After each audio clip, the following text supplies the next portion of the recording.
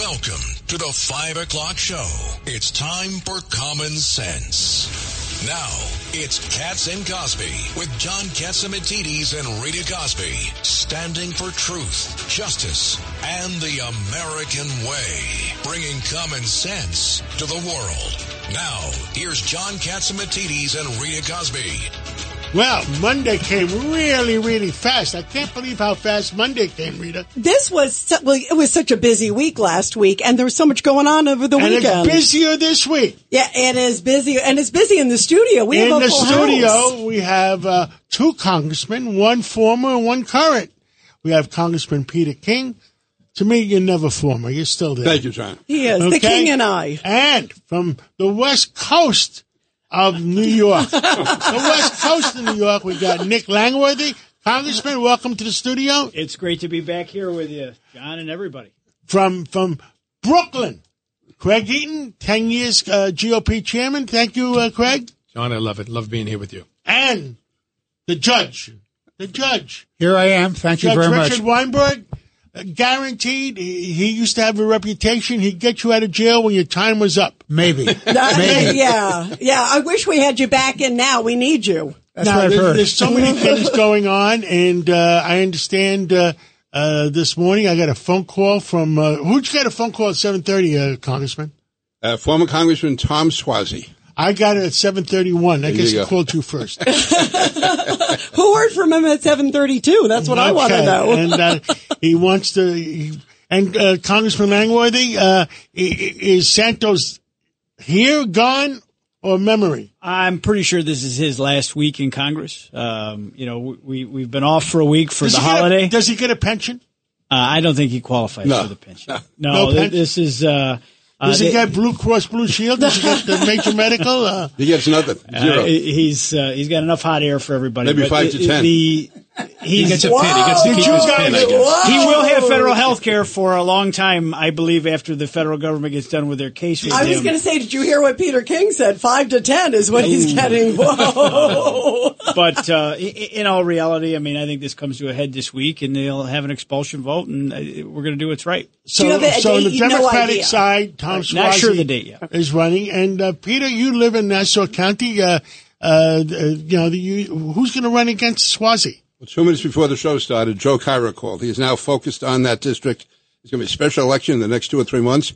And Mike Sapricone, his name is mentioned, Senator Jack Martins, Mazi Philippe, who's the county legislator. She's the Ethiopian Israeli paratrooper who has 7 kids, married to a cardiologist who won. She's the only Republican ever. Are you ever. sure they're not going to draft her back in? Well, you never know. They might need her back there. Yeah. Like you say, a CIA man is always a CIA man. Yeah. Well, an IDF person is always an IDF person. She's the only Republican who's ever won that seat in the history of the county legislature. That's interesting. She's an incredible figure. A former commissioner here. Oh, Keyshawn Sewell. Is that who you're talking about? She would make a wonderful congressperson. Well, she'd be an outstanding candidate anywhere if she runs. She would be great. African-American woman, law and order. Terrific. Name recognition? Yes, absolutely. And she would be a home run. Everyone loved her. An unblemished record. Yeah. Totally. Yeah. Joe Cairo, if you're listening, that's the right one for you. Yeah, I love Keyshawn Sewell. She's terrific. She's a dynamo. She's a wonderful person. I've known her for years. She's absolutely fantastic. Law and order is the problem. Yep.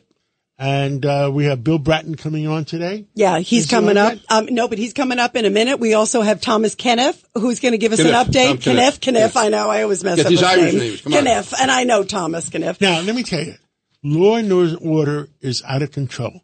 How is it up in Western New York? The state's policies have hurt every single municipality.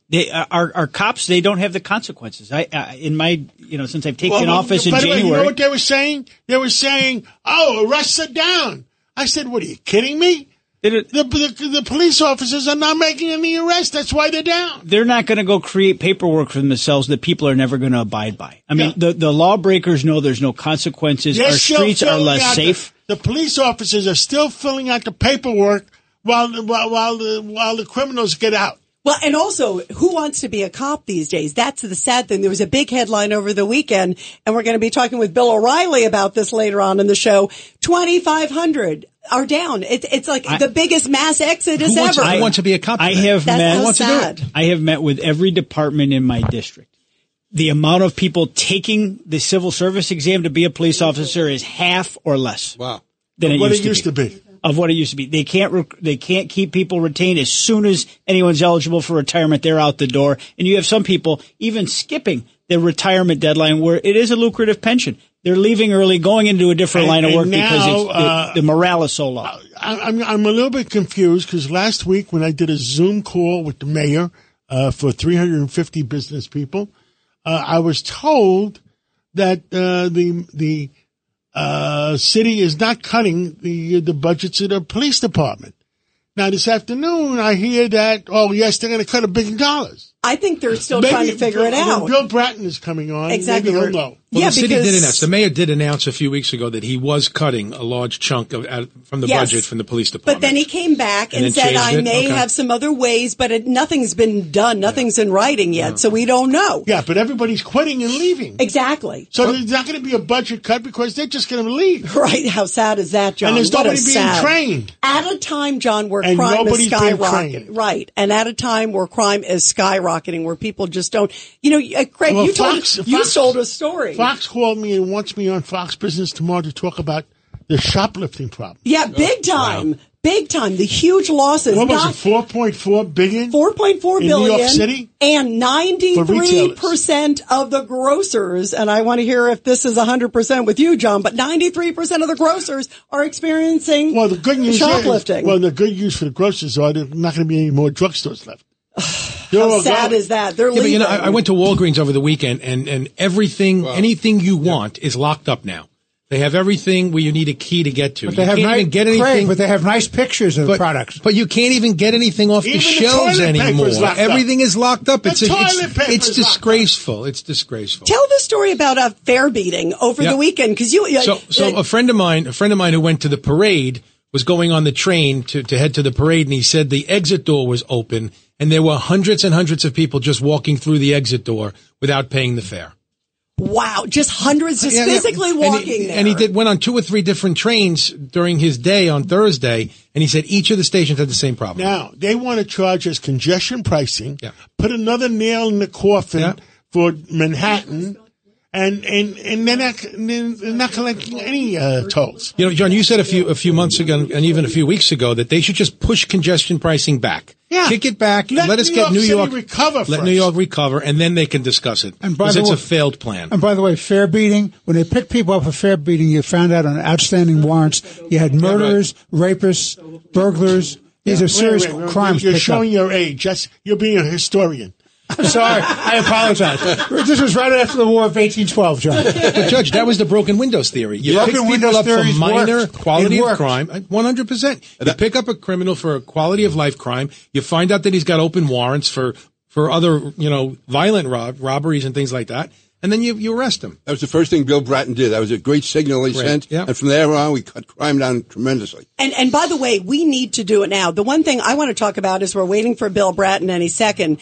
Is what happened over the weekend. This is horrifying. At Hillcrest High School, Hillcrest High School in Queens, there is a teacher who was seen at a pro-Jewish rally. They got a screen image of her.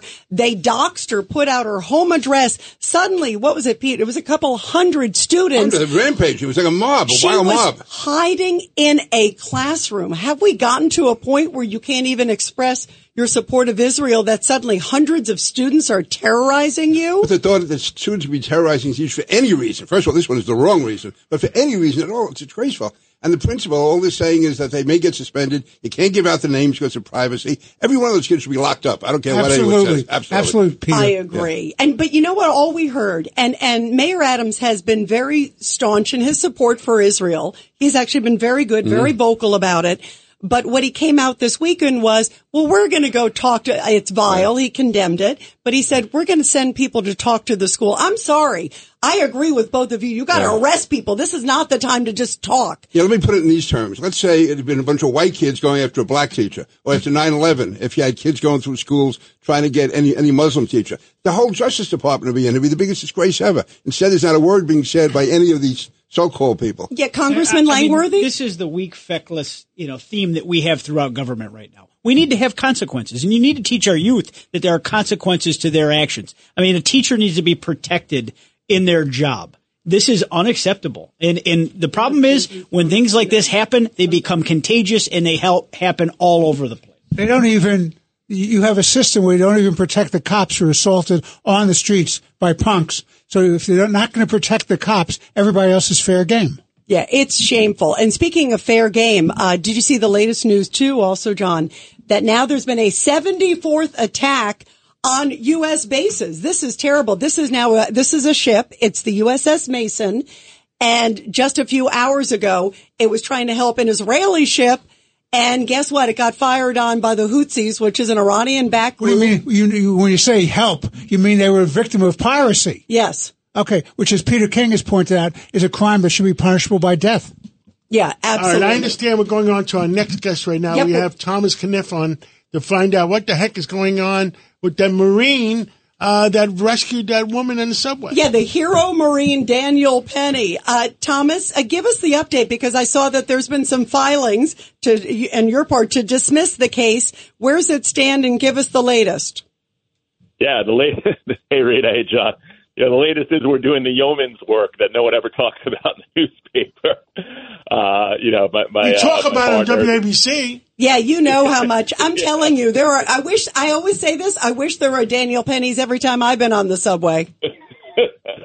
Yeah, everyone watches these 30-minute legal dramas and waits for the case to get wrapped up in a week. But, the reality is, for all those glamorous moments in the courtroom, you spend, 100, more hours writing and researching and so forth. So Stephen Razor and I and our team, we've submitted about a 60-page motion a few weeks ago to, among other things, dismiss the indictment. The DA replied a couple of weeks ago, and we're putting in our reply to their reply, and we're supposed to be back in court on December 6th. Now, Tom, a decision. One of the things you brought up, and I saw in one of your filings, and I think it's an interesting point, is that many of the people there were obviously felt terrorized by the situation, and were thankful that there was a Daniel Penny, and just the amount of crime that's happening on New York City subways. Can you kind of explain how you use that as the basis we were overwhelmed, Rita, because remember, a lot of people don't realize the defense is not in the grand jury. The grand jury is the district attorney's sandbox, which is why it's so easy for them to get an indictment in almost every case they present. So it's not until we get into the discovery phase that we got 550 pages of the transcript of the grand jury testimony. And, we knew a lot of it was going to be favorable, but we could not have predicted how overwhelmingly favorable it was. I mean, there are people that testified. One person said they'd been riding the subway for 30 years. A female said she had been personally accosted on the subway through the years, but was never so deathly afraid as when those doors closed and she heard Neely open his mouth and start threatening people. And she wasn't the only one. I mean, there's about a dozen people that echoed similar sentiments. So we were just blown away. And a lot of that, as you pointed out, is what we incorporated into our motion. So were there more eyewitnesses too? Have more come forward to also validate the Marine's claims? So many have come forward. What happened was we obviously have a team of investigators that are very good. But in the grand jury stage, we don't have access to any discovery. So we really had to, we were flying blind. What happened was the case had gotten so much press attention. And on a lot of the press, stories about it, they put up a number that if you have information, contact the district attorney's office, contact law enforcement. And many people did. I think it was about a dozen people that were on the subway train. And again, I mean, they were just overwhelmingly saying that grateful our client intervened, scared. One mother was on the train, and she testified in front of the grand jury that she was with her son, and they used the son's stroller to barricade themselves for her to try to protect her son from Neely, take him out of the stroller and hide behind the stroller. I mean, that is the sort of, the thing that the grand jury witnesses testified to. Tom, it's Richard Weinberg. Good to talk to you again.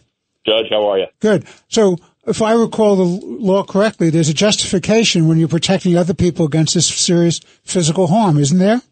Well, absolutely, it's a justification, and not to get too wonky on the listeners, but an important thing to point out is once a justification or self-defense is commonly referred to, defense is raised, the prosecution has to affirmatively disprove it beyond a reasonable doubt. It's not for the defense to prove at least in New York, that the defendant was justified, the prosecution has to prove that they weren't justified. And again, because what the eyewitnesses' accounts are so overwhelming in this case, I don't see how they could possibly do that, but time will tell. Tom, this is Pete King. Listening to you and what I follow the case, there's like any number of available defenses here, and it's beyond me how a district attorney could have indicted him. I'm not trying to put words in your mouth, but to me, this seems like this was all cooked before the grand jury even met. I mean, everything you're saying, if I understand, is exactly accurate, and any one of those would be a defense against this, and why there should have been no true bill. Yeah, I agree, Congressman. It's very hard to understand, why the grand jury would have indicted this case. However, it goes back to what, the former Chief Judge Wackler said. Right. It's so often quoted, it's a cliche at this point, but you can indict a ham sandwich. I mean, the grand jury is so one-sided that, but for the fact that it's in the Constitution, you almost scratch your head and say, why do we even have them? I was pointing more at the prosecutor of the grand jury. I mean, they're being led by the DA, obviously. Now, one of the things I saw... That gets down to the presentation. In other words, why even put this case into the grand jury? Now, one of the things that I saw, Tom, though, on the other side, I saw the defense file a motion saying, well, because he's a trained military guy, he should have known. You mean the prosecution? I mean, prosecution, forgive me, a prosecution saying that because he was a trained military guy, that he should have known that the chokehold was a dangerous position. How are you going to counter that? I mean, how else are you going to stop somebody? What are you supposed to say? Hey, please stop. Yeah, it's been countered already, because then the reality is that Danny's trainer, the guy who trained him in the Marine Corps, testified in the grand jury and said this was not a chokehold. This is a restraint move.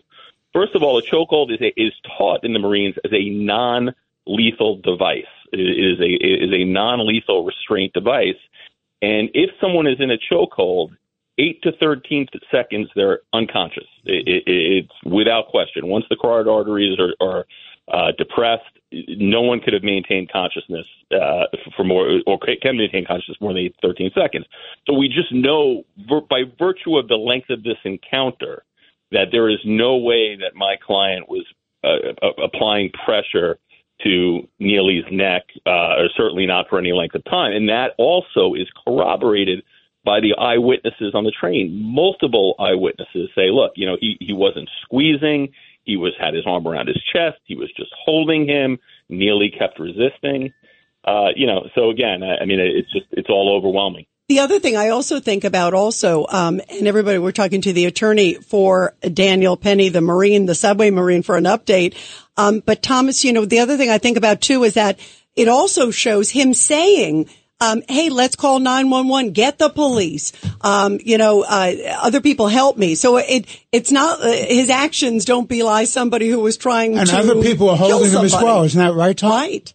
Yeah, listen, two other passengers felt compelled to get involved, because even with my client doing what he was doing, it was not enough to contain this guy. So Tom, in racial terms, one of those people holding was also African American, right? They're trying to make this a racial crime. At least one of which is a person of color. Right. Another individual was a European national who, after this, I was here on vacation or something and went back to Europe and wasn't interested in coming back for obvious reasons.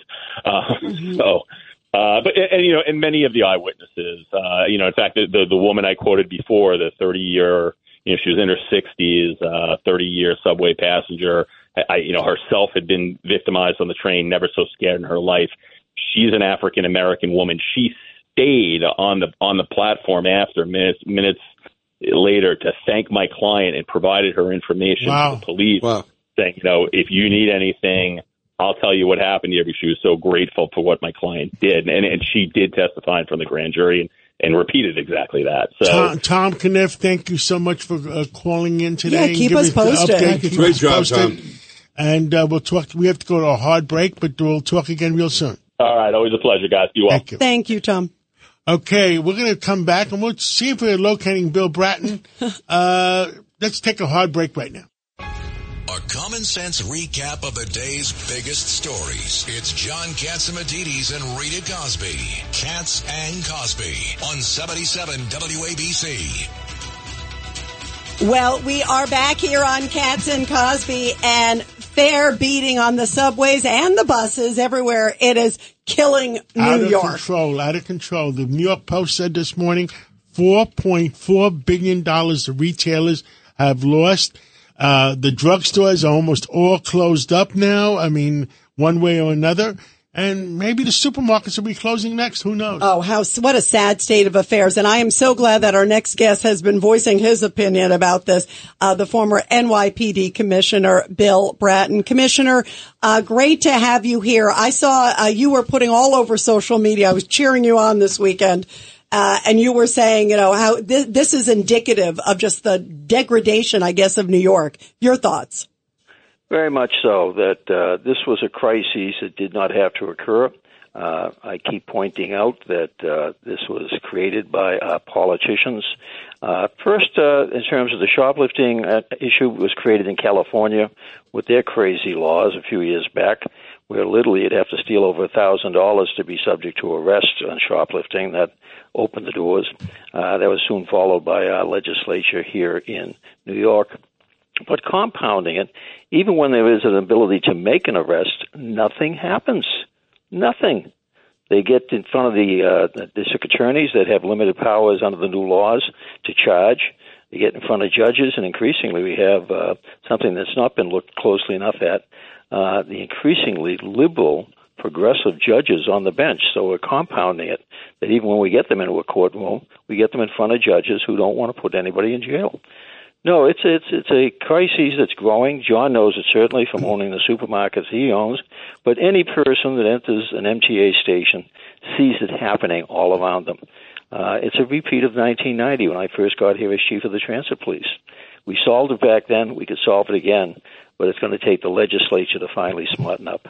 The Commissioner Sewell, just before she left, was on our show, and she says, we put away 3,300 criminals in New York City. Those are the 3,300. New York will be safe again. That's correct. One of the things that evolved out of the CompStat process that turned New York around back in the mid-'90s, the mapping and the accountability system, was its evolution into predictive policing and precision policing, both of which I helped to create in Los Angeles and here in New York. And what that does, it allows us to effectively identify within a city of 8 million people who is doing the crime. And in the case of New York City, it's under 5,000 people are committing the majority of the crimes that we read about, that we see, and we hear about. So her figure, 3,300, she would have had more contemporary information than I would have had back in 2016. And what she's talking about are the recidivists, people who are arrested over and over and over again, and nothing happens to them because nobody wants to put anybody in jail in this state. I'm sorry, if we don't get back to basically penalizing people appropriately, we're not going to get out of this mess. And the idea of getting out of it, it's so simple. Effectively, courts that work, prosecutors that work, and jails that work. And by that, I mean opening jails so that we put some people in them. Hey, Bill, this is Pete King. When you were commissioner, you had all the DAs working with you. Basically, the city council was cooperative. And today, all that's gone out the window. Do you think New York can come back, even if they somehow started to get somewhat tougher tomorrow? Well, it's going to take time in the sense of getting the DAs lined up again, getting the judges, in terms of some of the nightmare stories you read about some of these judges, that problem is worse. And I always have been beating up on the DAs and the legislature, the city council, but take a look at some of these judges that we've got to, let's face it, it's a screwed up system. It's going to take a while to fix it, but it has to begin with the legislature, and that's where the pressure needs to be applied. That's where the attention has to be applied. District attorneys, in many instances, are hamstrung by the same laws that I complain about. The idea of dismissals, that they get somebody in front of a judge, and the judge still lets them out. One of the reasons the DAs don't prosecute a lot of these cases and dismiss them before they even get into a court is that 15-day rule, where they have to provide all the evidence in a case to a defense attorney within 15 days. Impossible in a city that's making 100,000 arrests a year. And so as a result, their hands are tied also. So looking at this situation, there's many areas that need to be fixed, but it all comes down to legislation. You know what, Commissioner, the other thing, this is Craig Eaton. The other thing is the the open discovery rule, it has a chilling effect on the victims and also the witnesses. So exactly. They have to give over the names and addresses and phone numbers of the victim and the witnesses to the defense counsel. And, it gets into the hands of the Crips and the Bloods, and they find out who's going to be testifying against them. And now, you know what? Everybody doesn't want to go forward and testify anymore. That's correct. In terms of that's another aspect of the legislation that was passed apart from the 15-day issue. Yep. It's all the information that has to be turned out. So if your neighbor tried to kill you, basically he's going to see who's testifying to support his statements in the sense of witnesses. The other thing that goes into that. But the other thing is also the lack of cops. That's the other thing. I was reading this weekend, Commissioner, 2,500 cops turn over their badges in 2023. That's heartbreaking.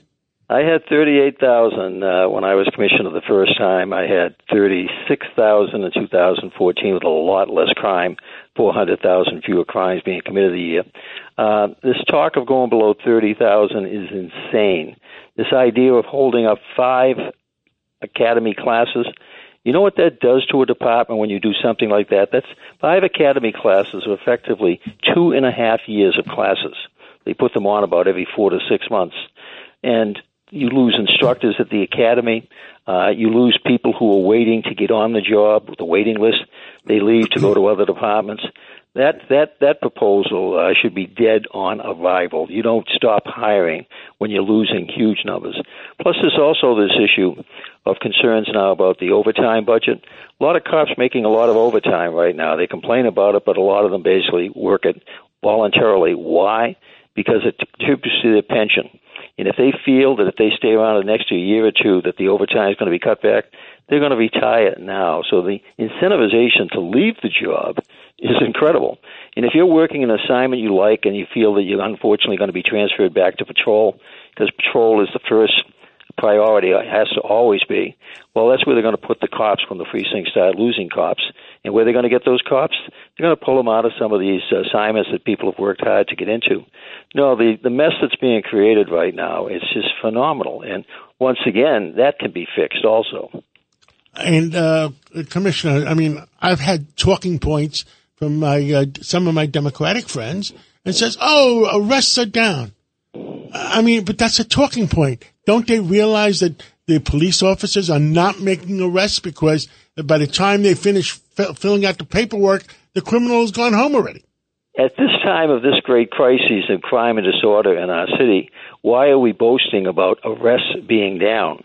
Effectively, you want arrests up, but more importantly, you want arrests that then lead to prosecution and then lead to incarceration, particularly for those 3,300 that Commissioner Sewell talked about those repeat offenders, whether it's fare evaders, shoplifters.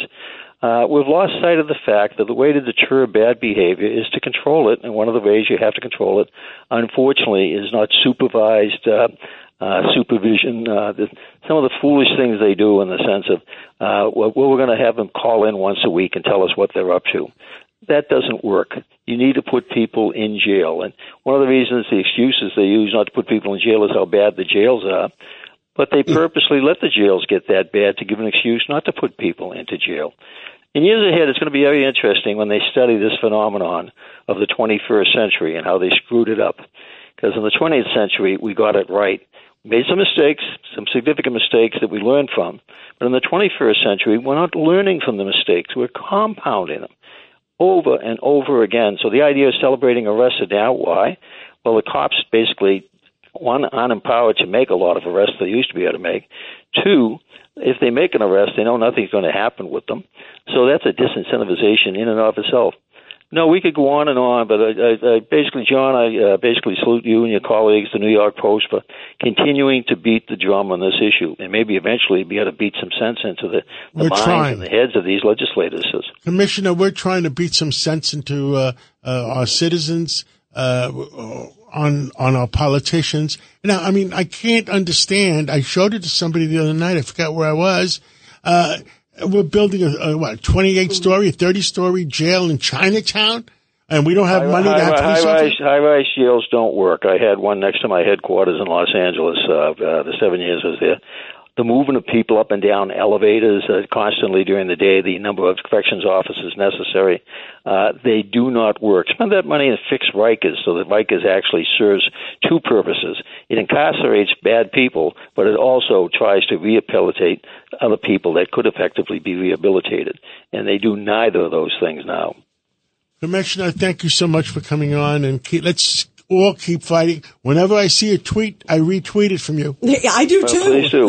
He tags both of us. I love that. Okay, well, we'll keep tweeting or Xing, I guess we have to call it now. Yes. Exactly. Keep up the good fight. Okay, all the best. Bye-bye. Thank you. Let's take a break, and we're going to come back. And Bill O'Reilly will be on at the end of the show. You're commuting home with Katz and Cosby. Now, here's John Katzimatidis and Rita Cosby on 77 WABC. And we are back here on Katz and Cosby. We continue in the studio with always a Congressman, Peter King, also Craig Eaton, also Judge Richard Weinberg, and we have with us also from the West Coast, as John says. The West Coast of New York. The West Coast. I'm going to adopt it. I know. I love that. Congressman, it's so great to have you here in studio. Got a real living congressman here, not just some old guy. Oh, yeah. You are breathing fire. I'm going to draft Pete King to make the comeback, back into the 118th Congress. We need you back. Yeah, his fire. I tried that a half hour ago. You can run it didn't work. I tried a couple of days district. Let me give you my wife's phone number, Nick. You give her a call.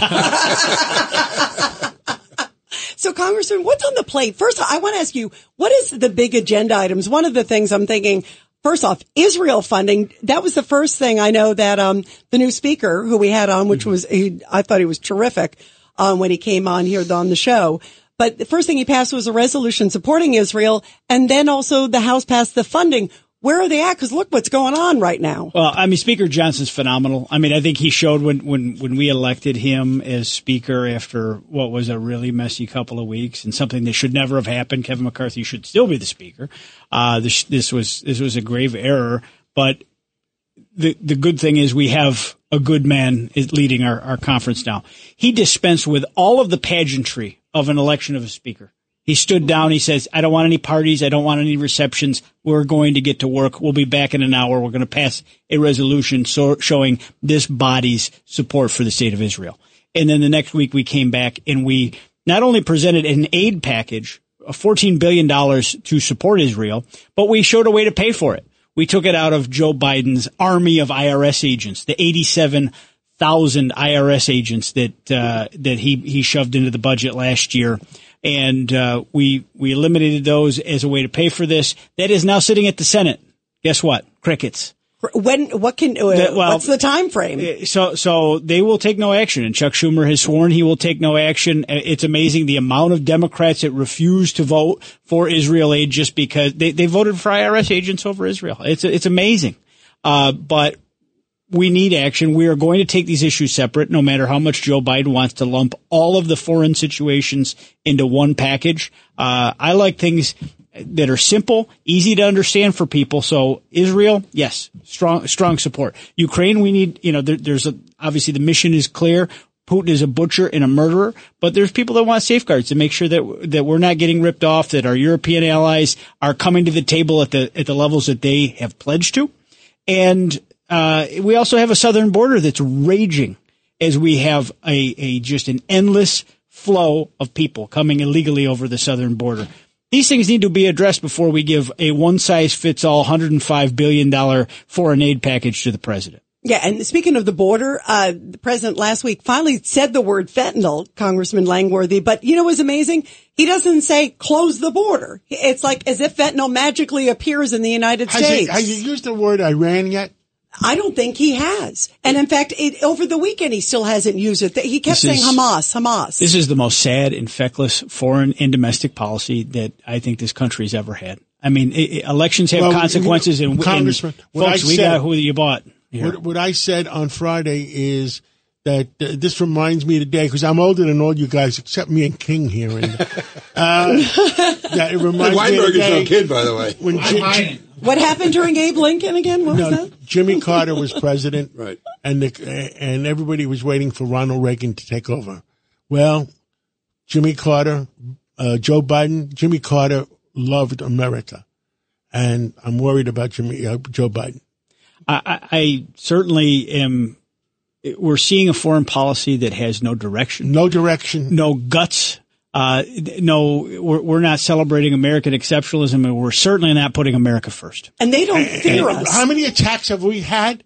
There's 74 attacks today. 74 attacks. One is too many. One is too many. Our troops are going to get demoralized. The same thing that you heard out of Bill Bratton with the cops. The demoralization of our men and women in uniform, whether they're domestically here as law enforcement officers or those that are putting their lives on the line in the Middle East right now. Yeah. The fact that this is going on and you have a commander-in-chief that's not standing strong and tall and saying, hell no, this isn't going to happen on my watch. Well, and I wonder what would have happened had he done that to begin with. I mean, he didn't do it with Ukraine. He said minor incursion. Look what happened. Didn't do it, isn't doing it here. He's still kind of a little waffly. Even if you hear his language, it's still waffly is not good, Congressman. It's a fecklessness. And that's in the world watches. When you have a weak president, there's a lot of international mischief. You know who didn't have it? Ronald Reagan. You know who didn't have it? Donald Trump. Because when you got cowboy diplomacy and people say, I can't take this guy for granted, I don't know what he's going to do, you have a more peaceful world. Well, one of the things we've talked about here also, and we've talked a lot about on the show, and I think it needs to be brought up again, is the fact that we are not sanctioning the oil. I mean, that's an easy thing. They're making $2 billion a week. How do you think they're paying for their war machine? That's who's paying their terrorism. The four mullahs in Iran are paying for the terrorism. And we're going round and round with Qatar talking about unfreezing assets. I mean, they should be starved out, period. Yes. And they're still holding Americans. By the way, today it came out just a little bit ago. 8 to 9 Americans are still left. They only got the one girl. They got the 2 women early on, but in this batch. And now there's a lot of men and there's a couple women that are left of the Americans. They believe there's still obviously a lot of other hostages.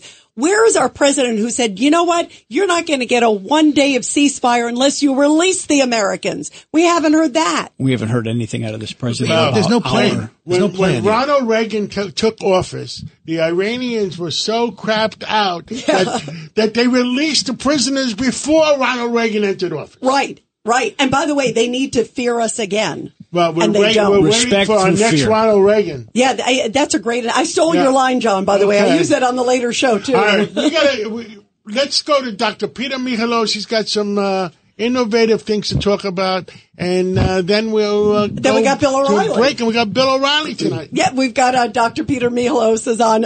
Dr. Peter, take it away. Well, what I was going to talk about tonight is about the illegal lab discovered a biolab in Reedley, California, and it just is a warning sign out there to all our politicians to please do what you have to do and protect us, because there are profound gaps in our security. When a inspector had walked into a lab and found this illegally operating lab by a foreign citizen that had vials of COVID, hepatitis, Ebola, HIV, with samples of urine and blood everywhere. And the select committee, rightly this week, just found that the illegal biolab was actually run by a foreign citizen who was a wanted fugitive from Canada with a $330 million Canadian dollar judgment against him because he was stealing American intellectual property rights.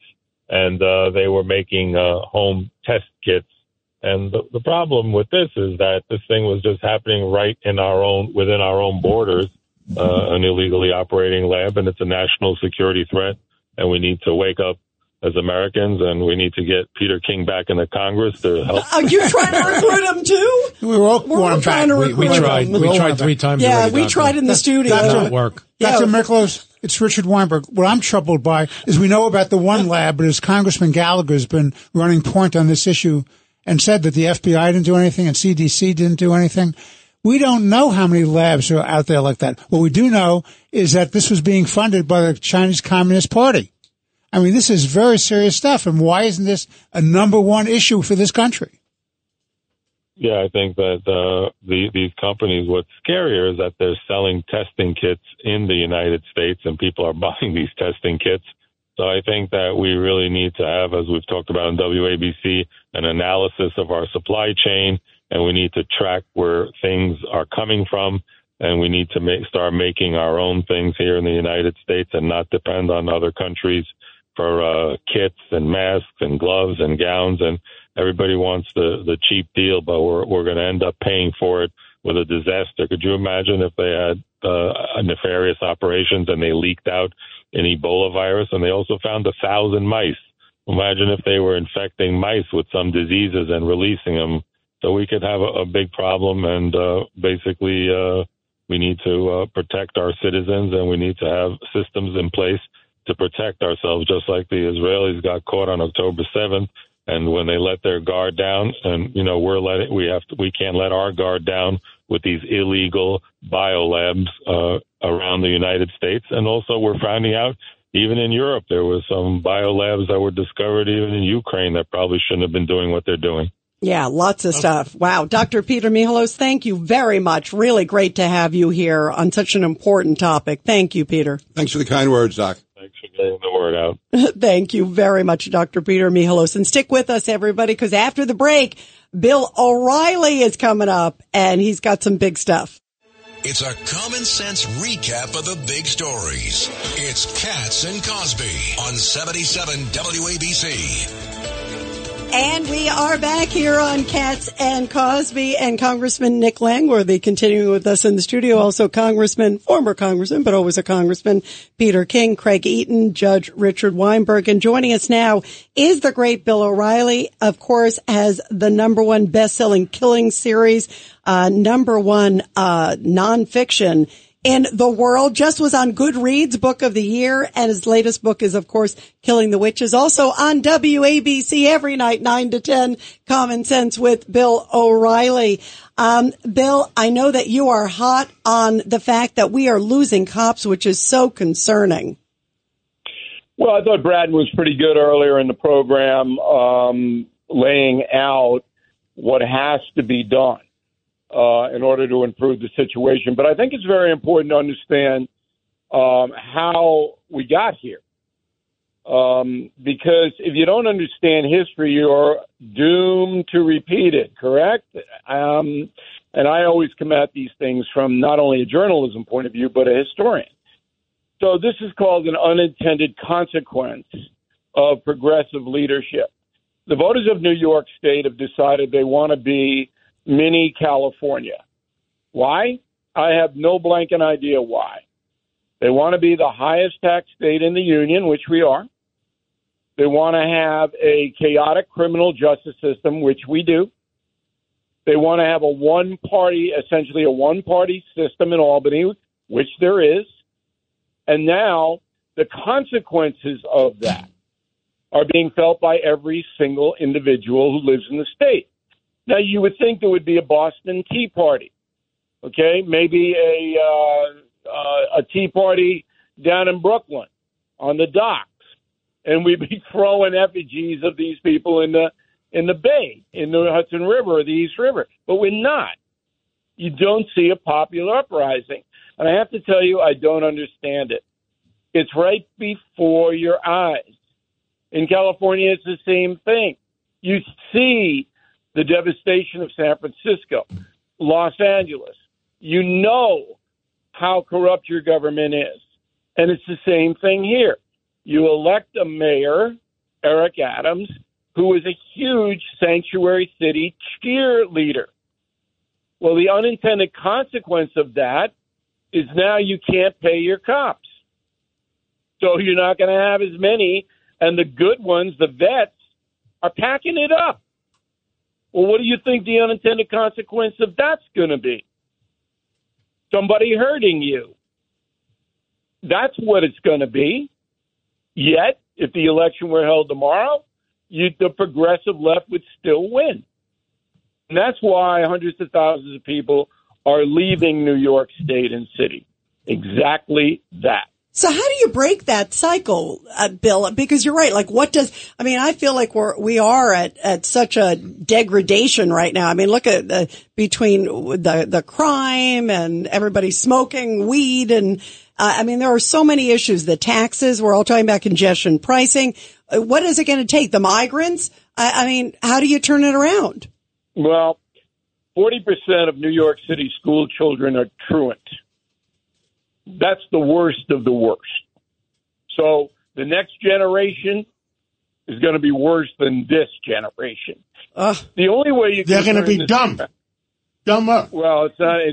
Look, if you don't know anything and you can't earn a living, what do you think you're going to turn to? Crime. The only way to turn it around is if the media would turn around. And I don't see that happening. And it's a very interesting thought process. So you've got the New York Times that couldn't care less about New York. All right, it's in business to promote a liberal agenda nationwide. You got the New York Daily News essentially out of business because its editorial policies were so insane. You have the New York Post, which is conservative. But the local news stations, all 5 of them, almost completely abdicate their responsibility to report honestly about what's happening in New York City. Instead, they give their weatherman 4.5 minutes. They cover every fire and, the outrageous crime stories have to be covered. But you don't get any analysis on television. They're all scared to death of saying anything. When I was working at Channel 2, that was not the case. If the media doesn't turn around and begin to hold these liberal progressive politicians accountable, which they are not, then you're not going to have a turnaround. It's not going to. Bill, this is Craig Eaton. The one problem I see is you're not going to be able to turn anything around unless we can motivate Republicans to go out and vote. And in 2022 and 2023, the Assembly and the Senate in 22 and the Council in 23, we have the worst crime figures we've had in decades. And if that's not going to motivate people to go out and vote to change the tide and the course of this city and state, how are we going to get people elected with common sense? WABC is a good example of a media operation that has risen to the top of the radio market here, in the largest market in the country, by laying out the dangers of what we are facing from the progressive juggernaut. But the television stations have not followed suit. And yes, there are apathetic Republicans and Democrats and people couldn't care less about local races. They're busy. They got kids screaming. They got to earn a living. I get it. But once the media starts to turn and the internet goes along with it, then you get pressure, societal pressure. But if you walk down the street today in New York City and say, who's the president of the New York Senate in Albany? You think anybody's going to know that? No one. Because the local media, who's in charge of that reportage, doesn't do it. They want to cover a cat in a tree in Queens. And I'm saying that literally. Look at what you have. And unless the media drives outrage, then the people are not going to follow. Great point, Bill. Yeah, it's true. But that's a sad situation, Bill. The fact you said the next generation is going to be worse, it's like, how much worse can we get? Oh, you can get worse. Oh, boy. We're talking about not making it to 2076, the 300th year of our country. It's a sad position where we are right now. And Bill, I look at even some of the protests that are out there. A lot of these students are there. And look what they're learning from the teachers, too. Well, they're not learning anything. These are morons who are out there, and that's a contagion, Rita. I went through it in Vietnam. I went through the Jane Fonda sitting on the gun. I went through the Ho Chi Minh is the greatest guy. I went through all that. These kids don't know anything about Israel or Hamas or Gaza, have no sense of history. They don't know why Israel even exists. They're out there because their friends are out there. It's fun. They're getting to cause trouble. The high school in Queens threatening a teacher. All that's fun for them. Again, it's scary. No leadership, no responsibility. Bill O'Reilly, what are you going to talk about at 9 o'clock tonight?